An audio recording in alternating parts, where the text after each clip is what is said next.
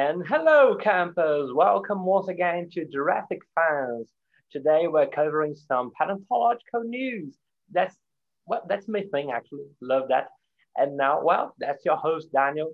Now the man who's embarking on a new journey to read the two Jurassic novels we have currently, Matthew Millen. Hello, boys and girls, ladies and gentlemen. How are you all? Daniel, good sir, how are you today in this lovely afternoon? It Or is depends. it or is it an evening? Or is it a afternoon? You Well, it depends on what you're doing. So you're already going into this journey of reading Jurassic Park and The Lost World. Well, yeah, that's my actually I have one book to fit. Oh, I hate these motorcycles. I have one book to finish that I've been really leaving it behind. I need like to finish 20 pages of it and then I'll begin reading our Jurassic novels.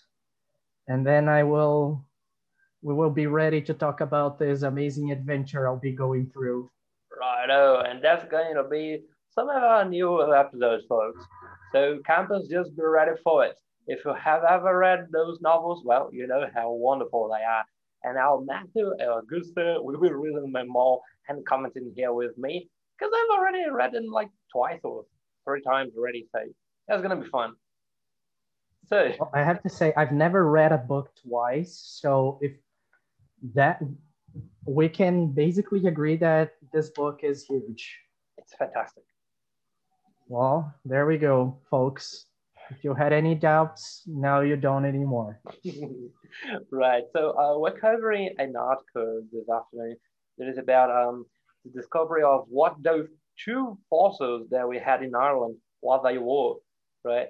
Because even when I'm still writing these novel at the mine, you listeners will be some knowing some more details about it. So just keep your eyes peeled about it. But then in Ireland, there are just two fossils that have been discovered so far. Now we know what they precisely were. So one is a carnivore and the other one is a herbivore, a Celidosaurus and a Sarcosaurus. So I had to search for what a Sarcosaurus was, and that's one of the, Matt, those old discoveries, that time on which every big carnivore was called Megalosaurus. Yeah, definitely. We had that time in paleontology, right? Yeah, yeah, they love the word mega. So uh, Go figure. Sarcosaurus was originally called Megalosaurus, like just everyone was. Ta-da! Everyone and their mother was called Megalosaurus back in the day. So, uh, point is, both lived in the early Jurassic, and they were like predator and prey for sure. But Ceratosaurus reached up to 4 meters in length. If you are in the United States, again, it's approximately 11 feet. I'm not that good. Let's see. What, 11 meters, right? 4 meters. I guess that's 11 feet. 4 meters to feet. Let's see. That's Yes. around 13 feet, 13.12 feet, Oh, say I'm, like I'm that. terrible at that. I said I was. You shouldn't be surprised. Well, And then yeah, per meter. Yeah, that's it. Yeah. Sarcosaurus, it reached 3 meters and a half. So it was not the biggest predator ever, but back in the day, we were just finding these new creatures, right? Like there was something that was brand new to our minds.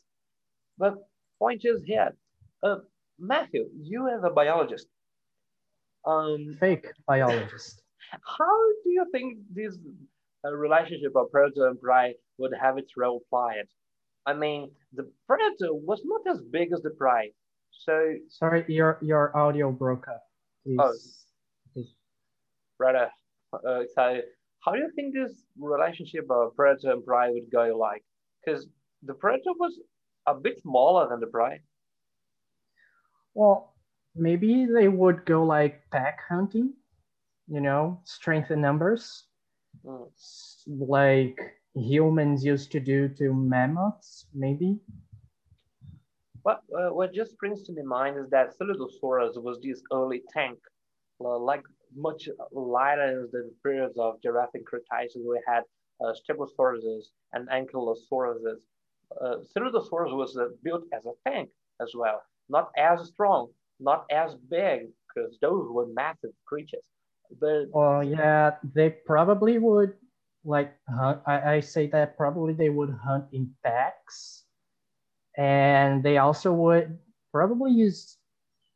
I don't know if that's even possible, judging by their size, but they probably would try some stealth attacks, uh, so you mean like stepping and which running?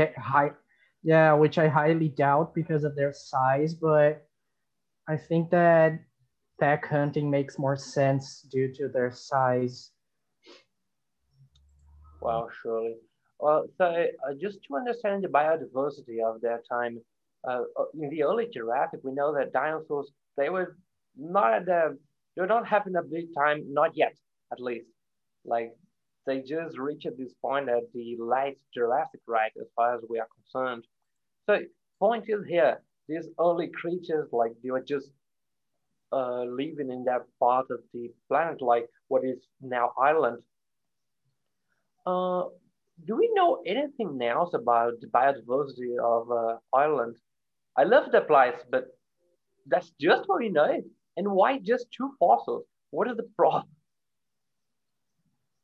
Well, indeed, only two. Like what? I'm not familiar with the biodiversity of Ireland myself, but I know if I'm not mistaken, I think they are the only country in the world that doesn't have mosquitoes. That makes a lot of But sense. It's quite close. but I'm really I'm not used to their fauna and flora, so I can't talk much about it. Oh But well, yeah, I don't know a lot about what they currently have for sure, but I mean, but yeah, and even back then, I think that the climate would be different from what it is today. So I don't know. It's kind of weird. They only have two fossils, right? I yeah, would but expect more. what is that? Is that a lack of paleontologists? Is that something related to the region itself?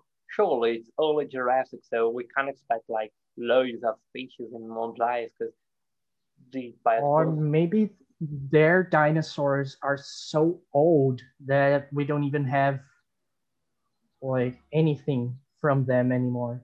Uh, I guess it all And comes. those two were like lucky. I guess it all comes back to that process that you told us about in the last episode. You told us about how to diet a fossil, but we had those smithereens of how a dinosaur comes to be fossilized as well. So sometimes if the terrain is not muddy, not muddy enough, at least, Yeah, or if it's definitely not a can. desert, if it's too damp all the time, the creature Yeah, simply doesn't fossilize, right? yeah, definitely. You have to make a fossil. You have to have like these specific climate and humidity conditions. So yeah, otherwise, you get petroleum instead of a fossil. So maybe the climate and the soil there didn't help to preserve anything. Well, And surely. those two were like the lucky ones. All right, folks, you heard that from the mouth of the horse. Just remember that he's a biologist, not my fault. Fake biologists. So I guess now that we're covering the next topic actually that is about the Tyrannosaurus, we're going for that on the next episode, just so I can use another pun. So we are listening our listeners by now. So just don't forget, folks, we are having a new episode quite soon because we're recording that Saturday. So yeah, you're getting there like that I guess that it's gonna be about the growth of Tyrannosaurus. That's gonna be quite nice. I love that creature. It's such a dope animal. Yeah, that's something quite interesting actually. Right on, folks. So just be hyped for it. I see you in the next episode of Jurassic Science Matt. Can you say bye to our listeners? Not today. I'm kidding. I'm kidding. Bye, everyone. Have a good afternoon, and well, check back soon. You just created that term.